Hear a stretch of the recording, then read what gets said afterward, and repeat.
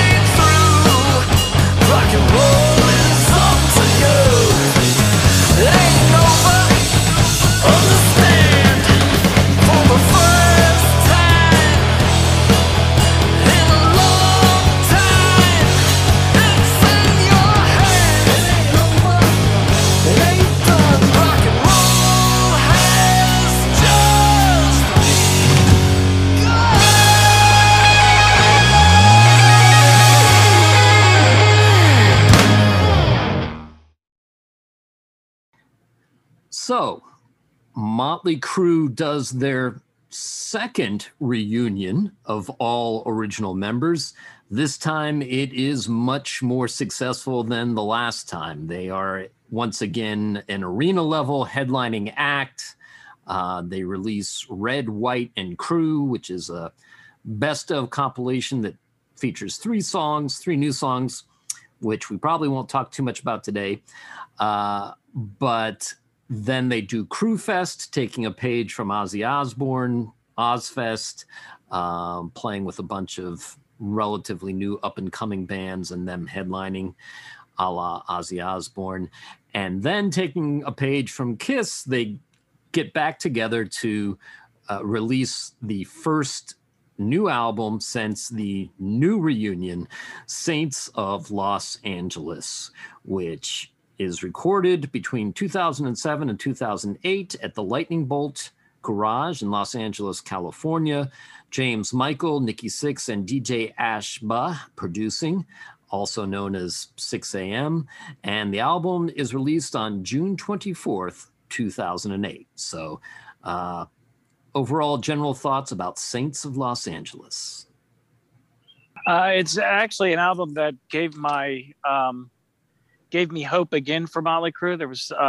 It's actually an album I kind of like. I mean, it's not perfect, but there's a good 3 or 4 songs on there that are really, really strong.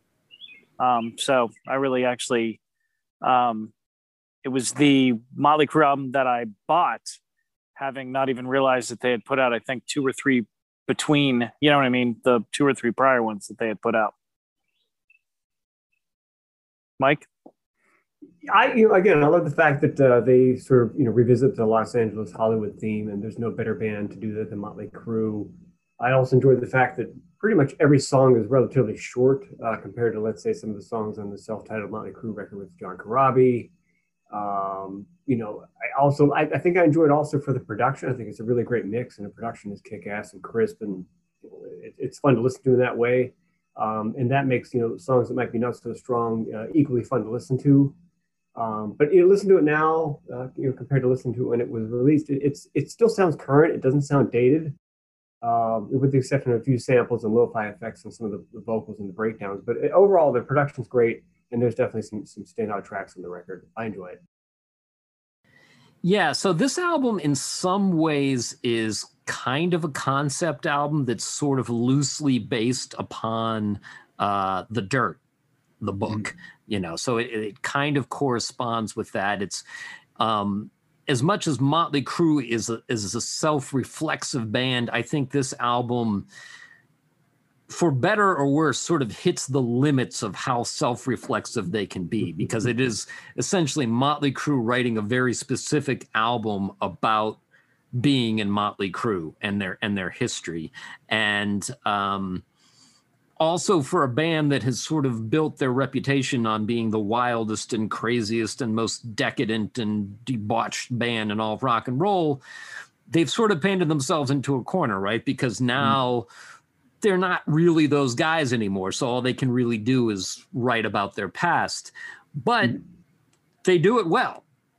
And so the album kicks off with a song called LAMF, which is originally came from graffiti, right? After you were a graffiti artist, you would sign your graffiti sign and then put in small letters LAMF, which stands for like a motherfucker, right?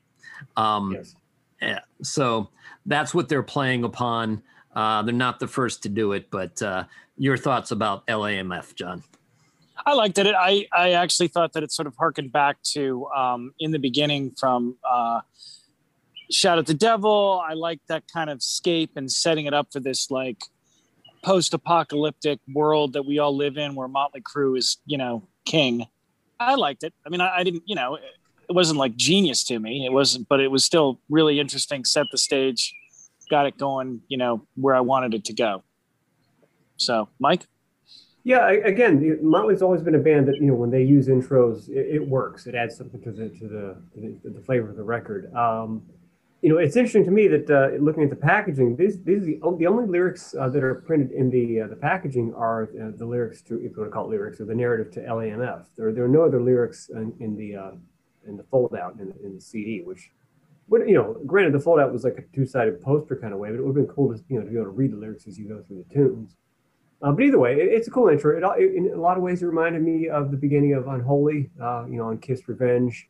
And also reminded me a bit of the song Black Sabbath on the Black Sabbath record in a way, the sort of, flat fifths kind of. The tritone, yeah. Yeah, the tritone, yeah. It's cool. It's only a minute long and it leads into the next song. So it works. It definitely, it sets up the record, for the concept that, that we spoke about. It works.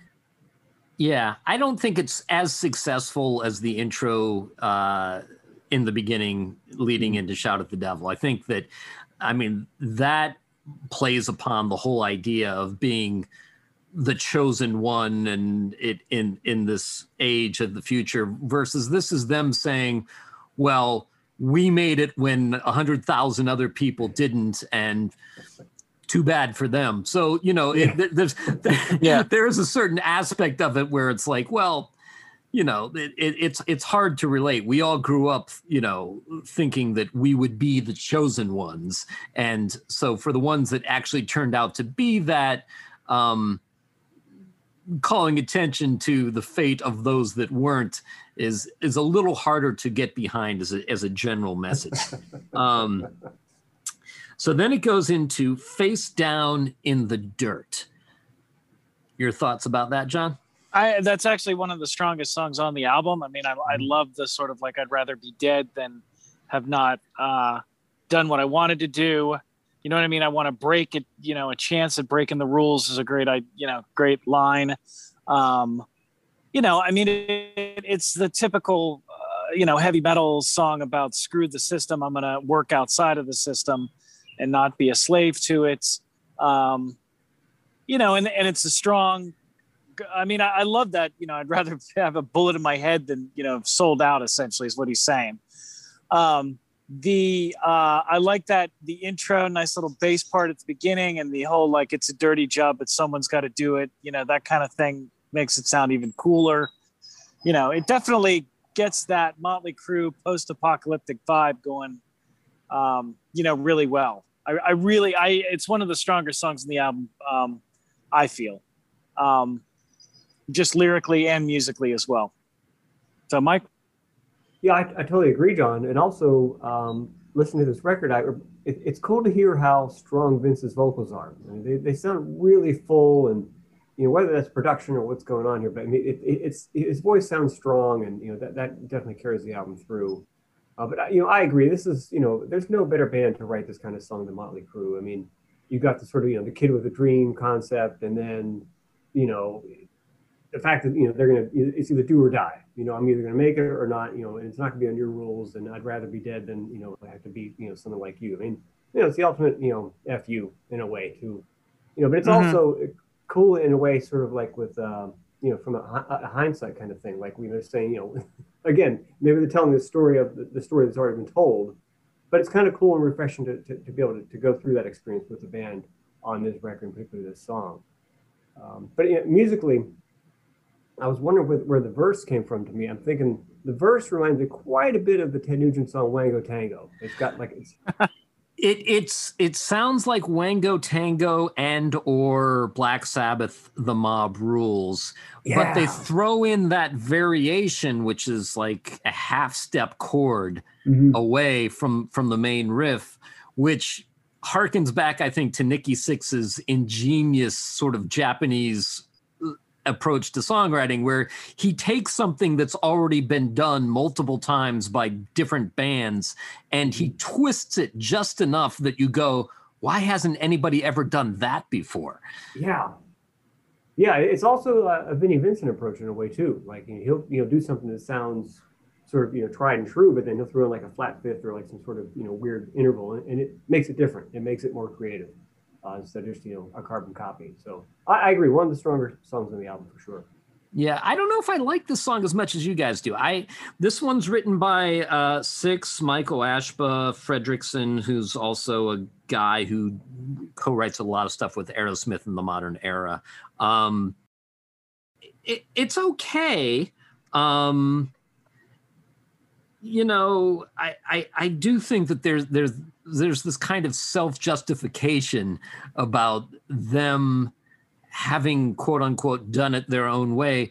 But really, they didn't have a choice. I mean, there were no other options. It wasn't like they could have gone to Harvard or, become businessmen. So for them to say, well, that's what we were trying to avoid, okay, but it also wasn't even an option, right? I mean, so yeah, but it's okay. I mean, it sets the mood, and then it goes into one of my favorite songs, What's It Gonna Take? Right, I love that song as well.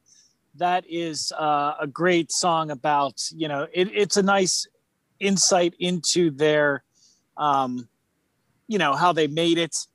I like the riff a lot. You know what I mean? I'm trying to think if this is, it's a lot heavier than the song after this, because the song after this, which is Down at the Whiskey or whatever, is the bad version of this song. You know what I mean? I don't know. Mm-hmm. I don't know how to explain it. Like this has a really good, solid riff to it. You know, and I can get behind it. I believe in what he's singing. And it's definitely like just a stronger song than the one that follows it. Again, at this point, I'm like, I can't believe there's like, you know, 3 whole songs that I'm actually kind of digging from this album. So yeah, it really, it stands out strong. It's great lyrics, you know, that kind of stuff. You know, in their line about taking it to the streets or whatever, you know, that kind of stuff about how they had to do it on their own. And again, I know that part of the message is like, well, they didn't really have any other options. They were just doing what they were supposed to do. But still, it's a good way to sort of celebrate their history, you know, and what they've accomplished. Yeah, I mean, definitely, you know, it's sort of, you know, autobiographical in a way. I mean, they're saying like, you know, the man at the label says they're going to write a hit, and you know, it's like they're semi-questioning, but they're also confident in what they do, and they have a path, and they're proud of it. You know, there's nothing wrong with that. I think the chorus itself is pretty catchy, it's pretty memorable. But it was something that hit me too when I was listening to this CD, particularly the song. The chorus chords and the vocal melody reminds me of some of the stuff that's on the Brother Kane Seeds CD, which is also produced by Marty. And also there's a lot of co-writes on this album as well with Marty as well. So, you know, it's a great album, by the way. This album is totally solid all the way through, but it's cool to see how, you know, producers can sort of have, you know, a feel, and that will come across no matter what they do in terms of work. And it just made, again, the idea behind these podcasts is to, you know, rediscover the music that we like, but also go down the path of stuff that might be, you know, similar, that it might remind us of. So definitely worth checking out the Brother Kane Seeds CD. But yeah, it's a strong tune. And again, it just ties in with the concept of them sort of, you know, celebrating who they are and, you know, singing that in a song. And it has a classic Nikki Sixx playfulness with words, right? Where he sort of calls attention to what's it going to take to make it here and what's it going to take to make it out of here. Yeah. Like actually essentially meaning the exact same thing. And I love that playfulness that he gets when he's firing on all cylinders and really puts it out there. So then Down at the Whiskey, which I agree with you, John, is kind of the flip side of what's it going to take to make it. I don't think it's bad. To me, it reads as a more romanticized version. Like this is him looking back on those days a little more fondly, not like, holy shit, we're running out of money and we're going to get kicked out onto the street. Yeah, it is a more romanticized version, but even the way that it's played, it's sung, it goes back to me, I swear I hear Cheap Trick in it again. I think the whole Cheap Trick blueprint that, you know, Motley Crue swallowed in terms of its sort of like power poppiness to it and that kind of stuff. I think it's not a bad song. Well, yeah, it's not a bad song, but it's not one that I would say put on my playlist of favorite Motley Crue songs. Like it's interesting to listen to and, you know, hear the, you know, oh, what a wacky time we had, you know, and that kind of stuff. So I just feel that it's a little more poppy than it should be, considering this is how far we've gotten in the album. Now, again, if you go with my like third, fourth song of any album is always supposed to be the hit, you know what I mean? Was this supposed to be a single? Was this ever released as a single? It was not. No. Okay, then I don't know. Yeah, it's but it's the most poppy on the album, it seems like to me. So, Mike, what do you think? Yeah, and sure. Also, from a sort of a man on the street, you know, tourist perspective, if you don't live in Los Angeles, then you know you'd be interested to know what it is to, you know, hang out at the whiskey, you know, for whatever that is worth. You know, I mean, everybody has their own experiences with that, but you know, again, no other band, you know, could sell that concept more so than Motley. I think it, you know, it's deserving of them, and I think they do it well. You know, but I mean, again, some of the things that stand out for me with, you know, this CD and also this track is the guitar sounds in the mix. It's so well produced. It's, you know, far and above some of the stuff that was on the new Tattoo record in terms of production. I kind of like the yeah yeahs in the second chorus. It's kind of like a Kiss-like thing. You know, I dug that. And I like all the guitars in terms of like the, you know, they're layered. It's almost like you're kind of listening to Motley Crue in a way where if they had like two guitar players in the band, you know, because I'm hearing a lot of interplay with the guitars. I'm not sure if there was some other, if DJ Aspa played some stuff on the thing or what was going on there, but I'm hearing a lot of like interplay with the guitars that I'm not really hearing on other Motley Crue records, which to me is totally refreshing.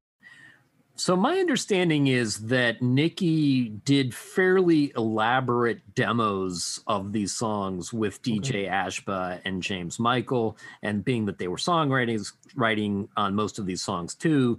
And then it was a matter of going in and having Vince replace the vocals and Tommy overdub his drums and Mick do his guitars. And a lot of the guitars on this album, I think, were recorded using plugins like 11 and stuff. I don't think a lot of these guitar sounds are just an amp and a mic and a Marshall. I'm not quite as enamored of the sound of this album as you are, Mike. I find like overall it's a little overcompressed for my taste. But I mean, you're right. There's some cool, interesting production stuff going on. And I also think that the line about how, you know, we slept all day in our clothes, but that's okay in Hollywood is almost a callback to Don't Go Away Mad, Just Go Away, where, you know, we were shooting pool all night, sleeping half the day. You know, as somebody that's shown up through various circumstances at Hollywood clubs in his pajamas, I know how this stuff can happen. And you know, there's usually a good story behind it. So but the idea is you show up nonetheless, you know. That's right. So then we move on to probably my favorite song on the album, Saints of Los Angeles. Yeah, I would go so far as to say this is in the top 5 of my favorite Motley Crue songs. It's got a great, I mean, it's got a little touch of Wild Side in it with the riff. Absolutely. It's got a great, you know, I mean, it's just a perfect song in terms of like, you know, it captures that. It's like an old school Motley Crue song. It captures a moment in LA. And then it also exalts them as saying that they're, you know, the Saints of Los Angeles. They're the ones that gave it all up to become famous by selling their soul or doing whatever.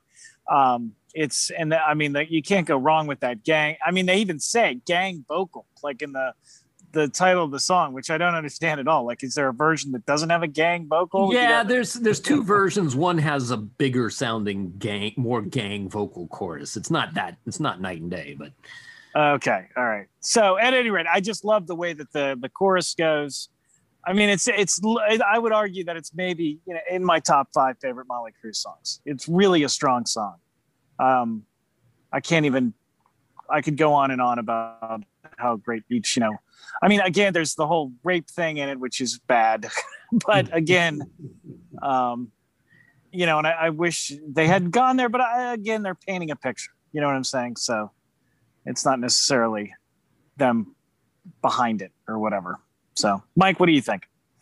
I think, you know, particularly with this song, you know, this definitely doesn't sound like a band that is sort of wearing out their welcome or is, you know, really just regurgitating things they've done in the past. It seems like a band that's fresh and they're focused. You know, which I guess if you look at the team that they're working with, you got, you know, all these guys, producers and people contributing in terms of the writing and stuff. So obviously you had a lot of buy-in from people that were, you know, interested in making a really good record. And again, I think I listen to this record more so, again, Dave, you know, enjoying the production in a way. Like if a record doesn't sound good, the last thing you want to do is listen to it. You know, sure. To me, at least this record sounds better than some of the stuff they had done prior, in my opinion, you know, for what that's worth. But still, this is definitely one of those songs we could say, okay, I could see this being a great song in a live situation, in a concert situation. It'd be killer. And it ties in with, you know, the theme of, you know, them writing sort of about themselves in Hollywood and Los Angeles. And, you know, I love the line, you know, one day you will confess and pray to the saints of Los Angeles. It's a great line, you know? Yeah. It's definitely one of the strongest songs on the album for sure, if not the strongest. Yeah, I think it's a song that works musically and lyrically on a bunch of different levels. I think you're totally right, John. The riff is a little bit of a nod to Wild Side. Also, the hook is the we are thing is stolen from that song Youth of the Nation.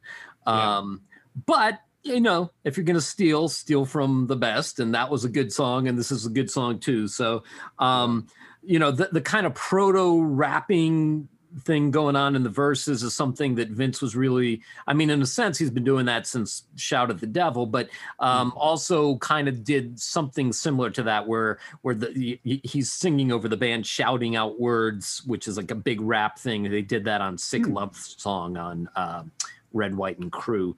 But you know, in terms of the lyrics, I think it works in a couple different ways. One, the band is kind of the Saints of Los Angeles in the sense that they're no longer there. It's not like you're going to go to the Whiskey or the Rainbow and run into them on a reliable basis like you would have, say, Lemmy from Motorhead when he was still around. But the legend of what they accomplished, and you know, there's the liquor store where they used to work. There's the apartment where they used to have their parties. There's the clubs that they played. Like, you know, the stories live on as if they were sort of sainted figures that, you know, rose up from this place. Yeah. And then it's also kind of ironic too, because the things that they're talking about are far from them being saints in any way, shape, or form. But it is interesting too. There's a kind of a noir aspect of it when they're talking about, you know, there's going to be a fight, and they're no longer just like saying, yeah, I'm a tough motherfucker, like they were saying on Generation Swine. It's like, okay, I got a place you can go to stay out of sight, and, you know, that has a mattress where the cops won't come and arrest you. You know, it's like a much, much more darker, but like realistic kind of thing. Like if you're in trouble, you can hide here for a little while.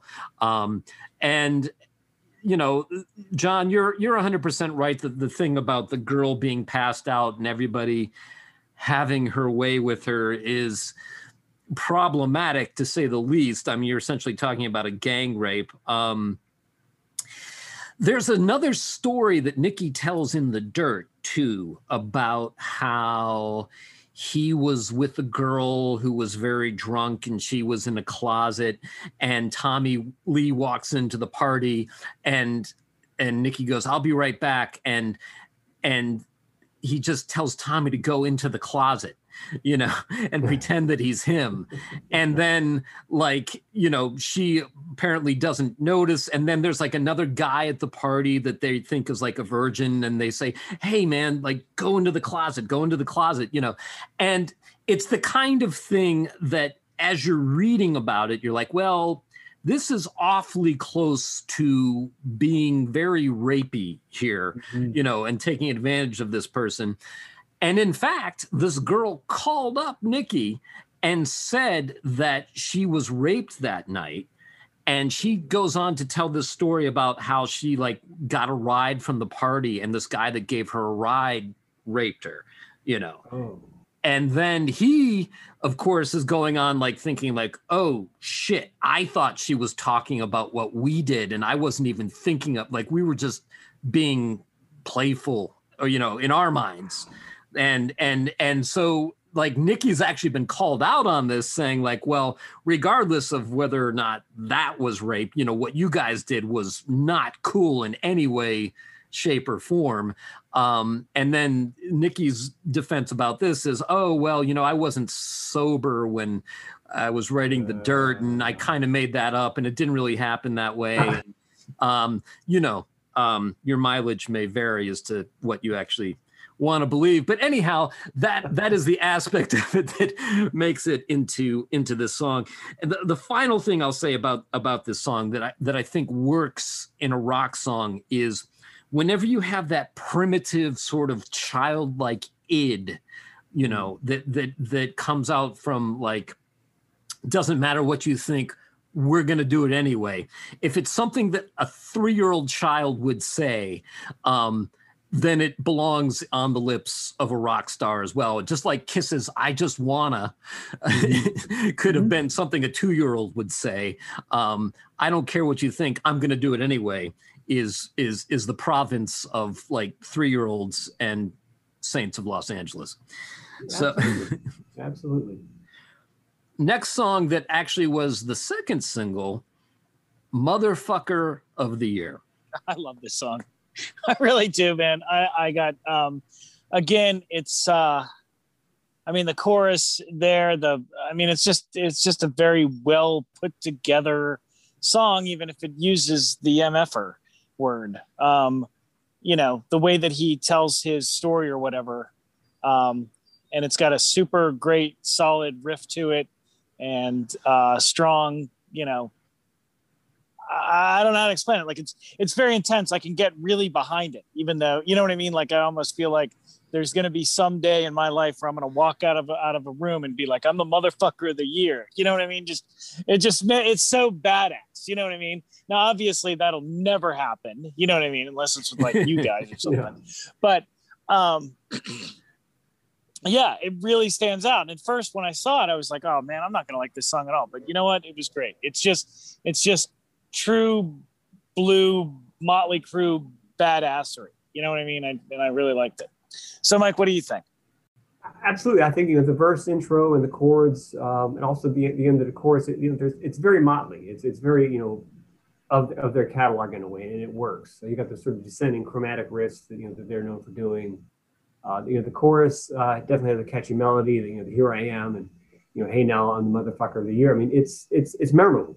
You know, it works. You know, again, I think this sounds like a band that's focused and working together and trying to write the best tunes that they can, and that shows through in the product. Definitely, yeah, probably one of my favorite songs on the record as well. Okay. I don't know if I like it quite as much as you guys. I think it's strong musically. I think there could be a little bit more meat on the bone lyrically. I do think it comes from an honest place. I think of that cover of Rolling Stone where they had a picture of Motley Crue and they said heavy metal. It's big, it's loud, it's ugly, and it won't go away. Yeah. You know, and I do think that there is that attitude of, you know, about the band, like, oh God, it's these guys again, and yeah, I guess we have to tolerate them because they sell a lot of records and whatnot. But Jesus, can't we, you know, sign some real musicians and bands and whatnot.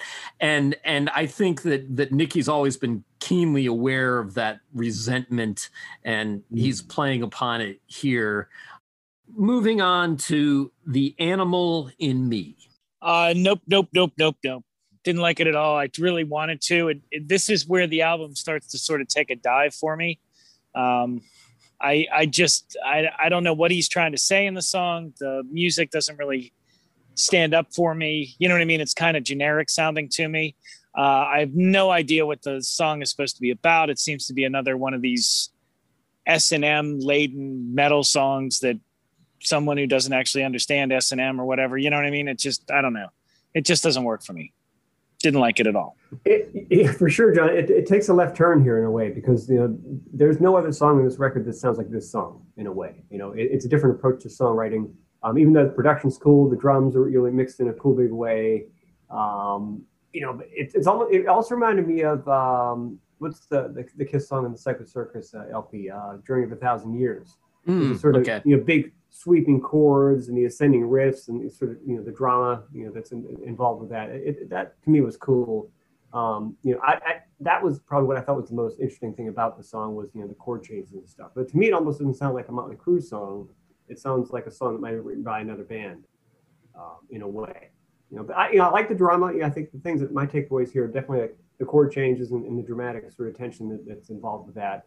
But it definitely the album takes a left turn, and it almost doesn't sound like Motley Crue in a way. You know, in a way, I don't mind it, but that also tells me that it's not really like, you know, the best song on the record.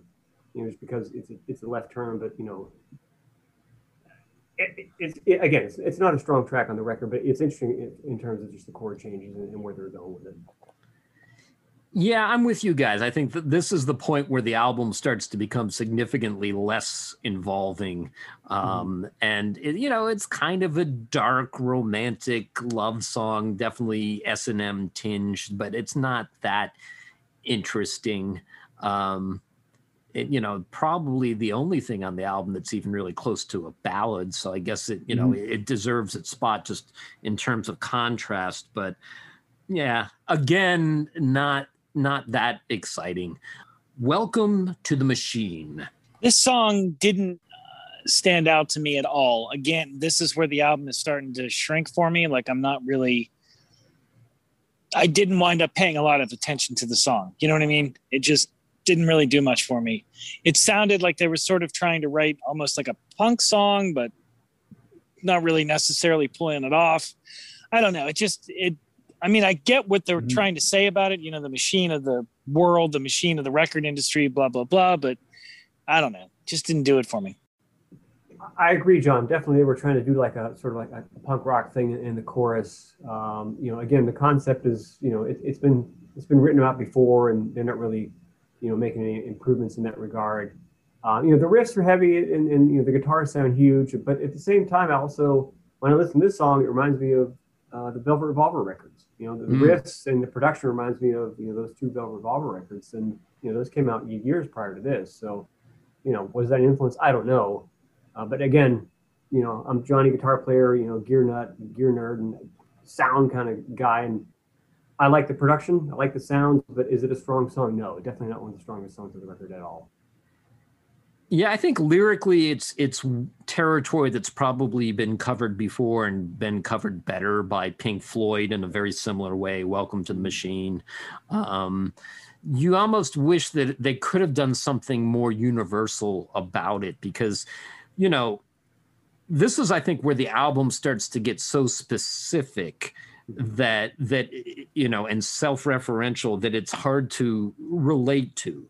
Because yes, the record industry is set up so that no matter how successful you are, you will probably have a career that doesn't last very long and will probably end up in debt to the record company. And you don't necessarily have to pay that debt back, but you probably won't end up with a lot of money in your pocket once all the smoke and dust clears. And, Motley Crue is one of the few bands that has actually been able to defy that. But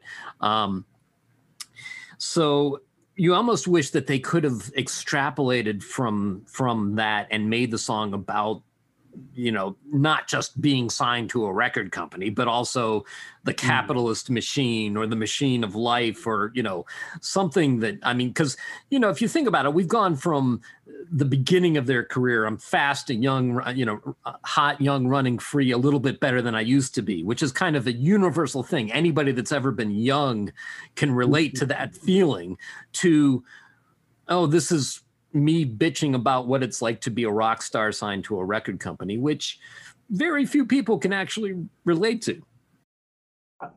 Great point. Right. Well, that's why that's why the Pink Floyd song works so well, is because it's about you becoming industrialized. You know what I mean? Instead of being outside, you're now working in a cubicle, and that kind of stuff. That's why the Pink Floyd version works so well. And I don't even know why they wouldn't even try and change the name or something, because it makes you want to compare it to the Pink Floyd song, which is as sick as everybody from Pittsburgh is of hearing it over and over and over again. It's still a very great song. Yes. Currently playing on WDB right now. As we speak, yeah. Right, exactly. right now, right. Just Another Psycho.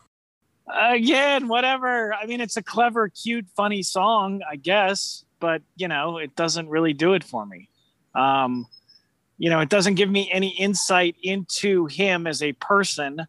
Like, this album is supposed to be sort of self-referential, so I want a song about Vince Neil grappling with like moments of psychoses that he's had. You know what I mean? I don't want a song about, oh, isn't it funny? I'm a psycho just like you, or whatever. It just doesn't work. Again, this whole second half of the album just kind of slips off the radar for me. Me too. The chorus, lyrically really isn't that interesting at all.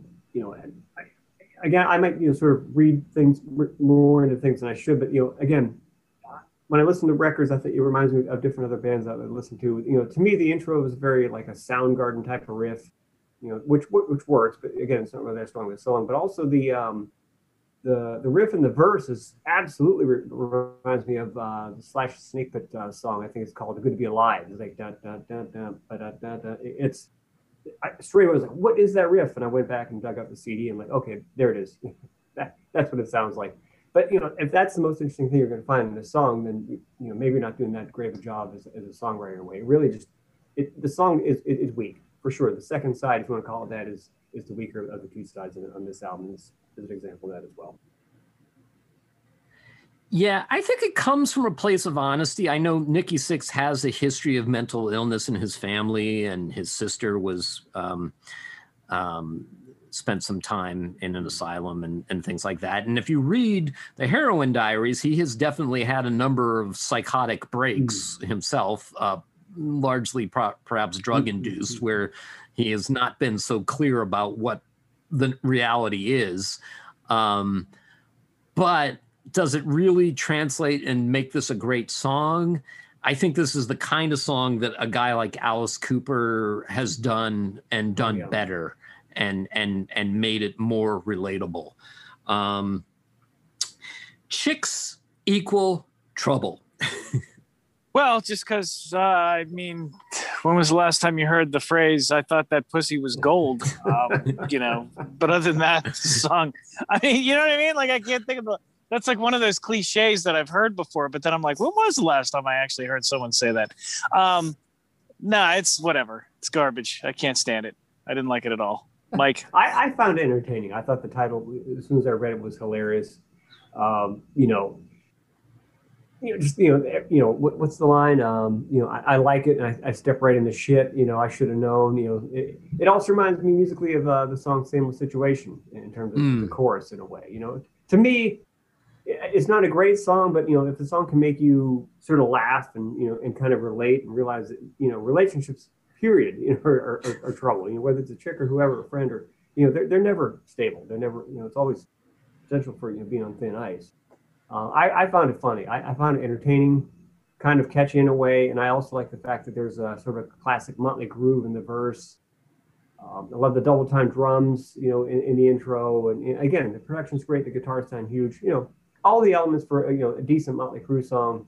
Is it one of their best songs? No, but it definitely put a smile on my face and made me chuckle just listening to the chorus and realizing that anytime you get in a relationship, particularly with a woman, it's either going to be positive or highly negative. There's always potential for things going askew. So, yes, indeed, sometimes chicks do equal trouble.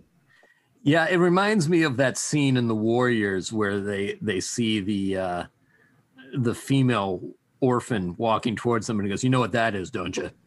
Trouble." But I do think that the song again is self-limiting because it's so autobiographical. I mean, it's essentially about them being rich and famous and therefore attracting the sorts of women that are only attracted to them because they want to exploit them for their fame and wealth. And I'm sure that is a problem for guys like them in their position, but it is not really that big a problem for 99% of the rest of us. Not to say that we don't have women troubles, but we don't necessarily have those women troubles. And so, it becomes a thing of like, well, yeah, I don't really completely relate to that, but all right. Well, correct me if I'm wrong. I think there's a lyric in here where I think they reference Playboy centerfolds or something like that, right? I mean, it's that specific. I thought I heard that. Okay. It is. Okay. Yeah. Yeah, gladly taking applications for any gold diggers that wish to. Times is hard, boys. Times is hard. Right, yeah, exactly. This ain't a love song. I actually kind of liked the story in it. I mean, that actually kept my interest about it. Even though the chorus was kind of silly, I liked it. I liked the story behind it. Is that written by Nikki Sixx? I didn't look that one up. It is, yes. Sixx actually gets first writing credit on this one. Yeah. Okay, yeah, it's actually a fun song. This is the song where I totally haven't lost faith in the album. I like the way the riff goes in it. I like the song, I like the lyrics. It's pretty cool. I kind of dig it. So I liked it. Yeah, the parts about it that I liked was the descending riff in the chorus, and in the pre-chorus. It's very John Corabi era Motley Crue, which works for me. The chorus, that riff, that guitar riff reminds me of some other songs. It's not the Janet Jackson song, Black Cat, but there's some other rock song that uses that riff. And to this minute, I cannot think of what that song is. It's driving me nuts. So if anybody knows what that riff sounds like, please chime in and let me know, because I'm dying to know. But at the same time, it's a catchy riff and it works. But either way, again, they revisit things like Driving Down Beverly Drive. I mean, it's an LA themed record, and it ties in that regard. It's not the greatest song on the record, but it works. Yeah, it's okay. I mean, to me, it's almost an inferior version of the song Sick Love Song, which was one of the new songs on Red, White, and Crew, which I think is actually a little bit more of an interesting song, both musically and lyrically, than this song is. But those songs are kind of similar. This song, to me, sounds like Nikki Sixx heard Darling Nikki by Prince and said, like, I could write a song like that. I know what it's like to be feeling like that. And, even the fact that he references she starts to grind, tells me that may be the case. Yeah. Oh, interesting. It's one of the few, it's like the only song on the album that isn't vaguely self-referential either. It seems to be a story about other people that are not them. I don't know. What I mean? I don't know, maybe. Okay. Maybe. I don't know. All right, just thought. White Trash Circus. This actually stands out as one of the more stronger songs on the album. This made me completely not think that the album had completely gone off the rails. I like it as sort of like a story about being in a band, how they sort of rate them, the story of their lives or whatever. I actually liked it quite a bit. I like the idea of them comparing themselves to a white trash circus. I liked it all around, actually. I thought it was a really good song. I agree with John in terms of how it sort of rejuvenates your interest in the record and makes you realize, okay, we're getting back to to basics here, and this kind of works. We spoke about the new Tattoo record where they covered the Tube song "White Punks on Dope." I found that some of the chord changes in the intro definitely sound like the Tubes, if not that song "White Punks on Dope." It's cool. It's different. It's not just 1-4-5 in terms of chord changes. It's cool. It's creative. I also hear a lot of glam rock in a way. I was reminded of Gary Glitter, those sort of, chant along sort of, songs. Yeah, good point, Mike. Yeah. And in terms of lyrics, again, it made me smile. Anytime you can get like a lyric that makes me, either laugh or just, kind of, feel good about things and just realize that maybe life isn't so bad. Maybe life can be good. You got another lawsuit, another arrest. We wouldn't change the thing because we love it, to death. That's a cool lyric. And only, a band like Motley Crue could sell a lyric like that and wear in their sleeve and and walk the walk and talk the talk. I dig that part, and I think the chorus is catchy, and but it also reminds me of something that Pink would have written in a way, right? There's certain songs that Pink does that sound like this. Okay, but somehow that worked for both artists. To me, I hear a little bit of a Marilyn Manson influence on this song. That kind of like hard rock shuffle, laid back thing that Manson does sometimes. But I agree with you guys. This is where the album starts to come back into focus for me.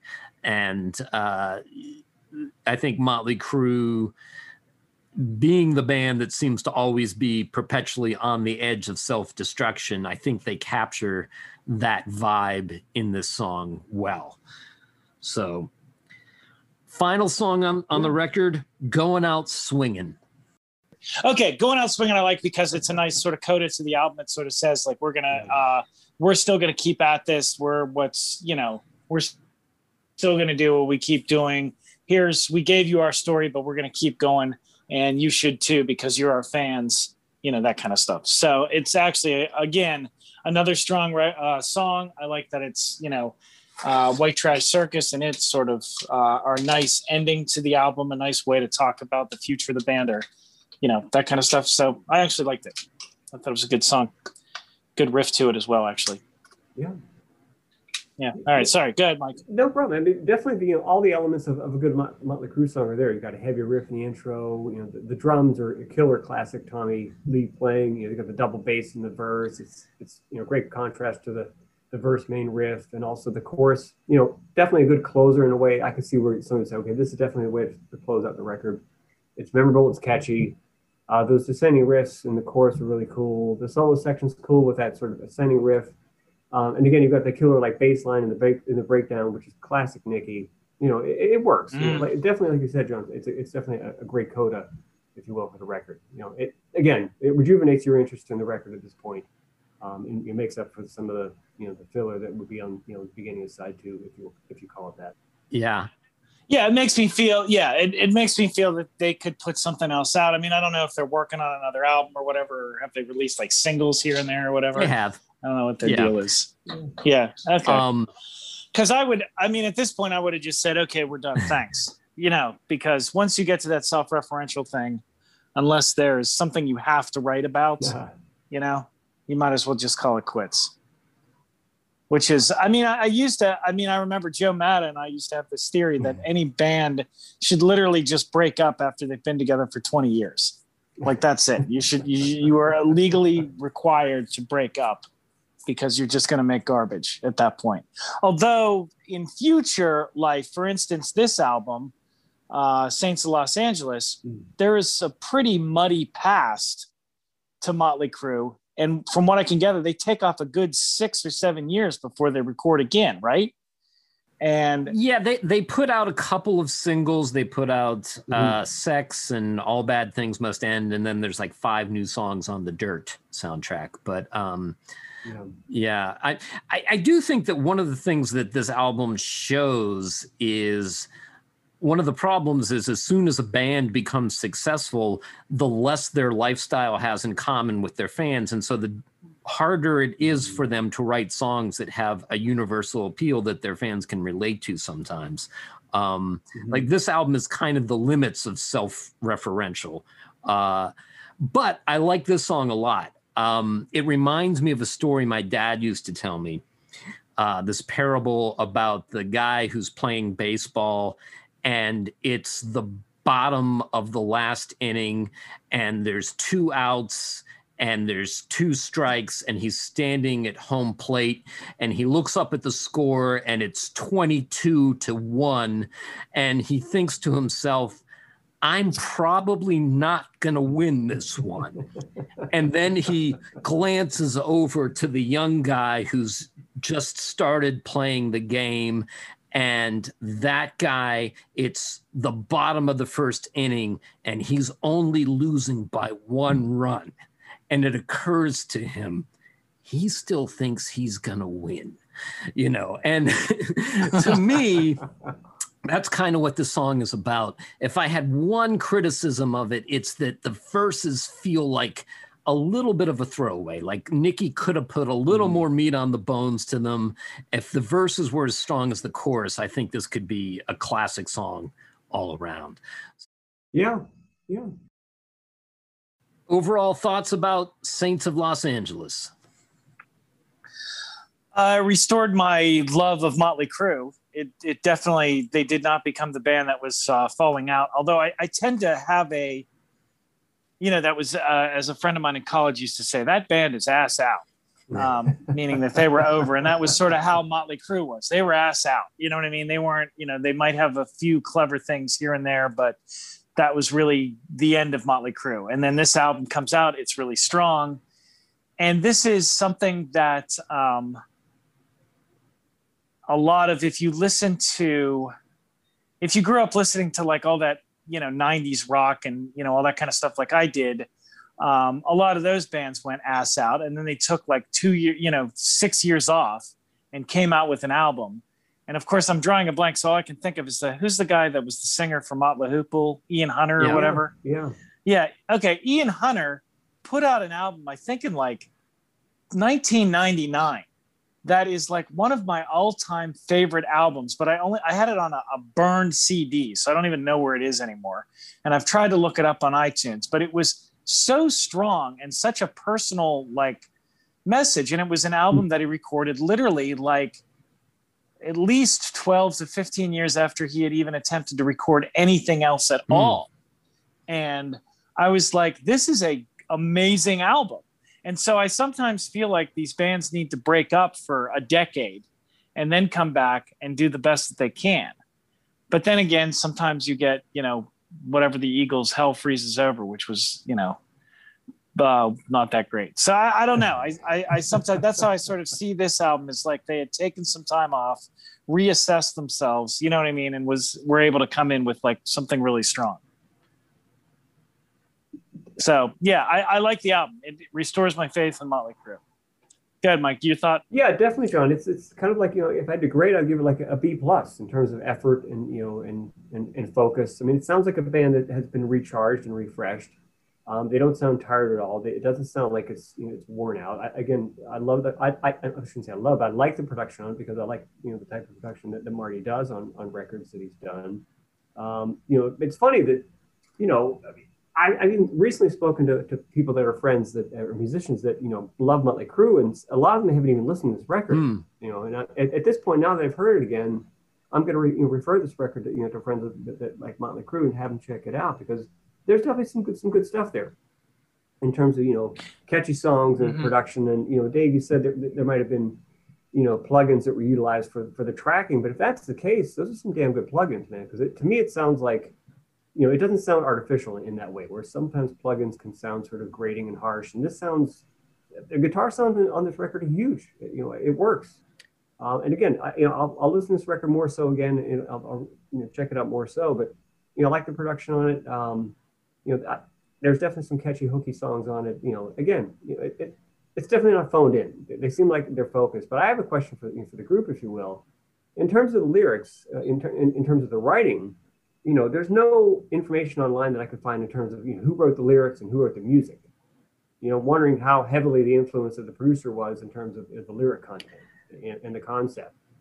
Yeah, I wonder that too. My guess is that Nicky probably wrote all these lyrics. I mean, there's nothing here that seems like it's outside of his wheelhouse or beyond his capabilities, but I'm not sure. I mean, we should clarify too. I guess Marty didn't produce the album. It was James that produced it, but he co-wrote pretty much every song on it. So, I mean, his influence is definitely felt.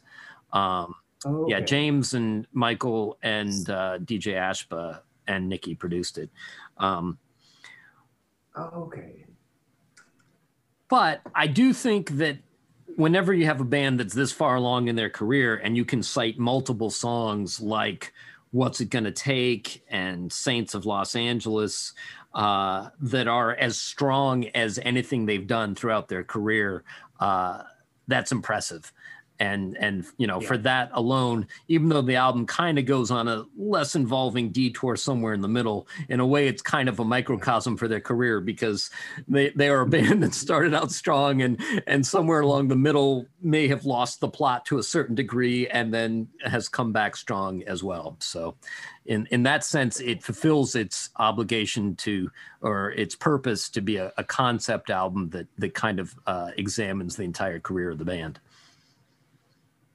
Absolutely. And also, I think one of my homework assignments after this podcast is the singer in the band I'm playing with right now, The Claws, Chad Cherry, the vocalist. He was in a band called The Las Vegas, who were produced by Nikki Sixx, Marty, I believe DJ Ashba worked on this record as well. And they were also opening some of the dates on this tour. So I see him pretty much on a weekly basis. So I'm going to try to hit him up for some stories about what it was like working with those guys and what it was like touring with those guys. I mean, that must have been one hell of an experience. So, yeah. How fun. Yeah, but and again, in terms of references, this record sounds good too. It's the one that was produced by Nicky. It's called "Whatever Gets You Off" by the Las Vegas. Okay, so cool. Check it out. Check that one out. Las Vegas, LAST Vegas. Yeah. Yep. Okay. Nice. Cool. The Las Vegas. All right.